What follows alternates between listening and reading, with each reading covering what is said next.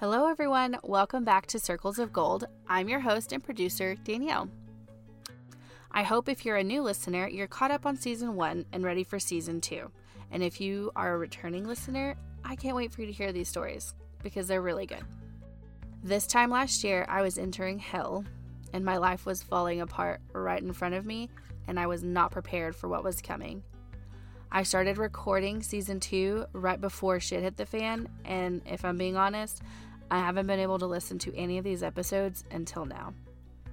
Just the thought of editing podcast episodes has been a trauma trigger for me, and I just haven't been able to face it. So it's been a year, and that's okay.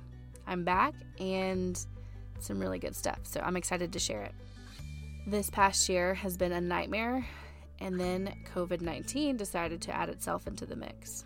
I went from separation to single mom of 6, working full-time, school full-time, moving across Texas in the middle of the night, waking up in my grandparents' home, living in a small town again, discovering online dating, heartbreak, love, new ambition, some loneliness, isolation, stress, anxiety, a lot of therapy, friends old and new, feeling out of control, and learning to enjoy life again.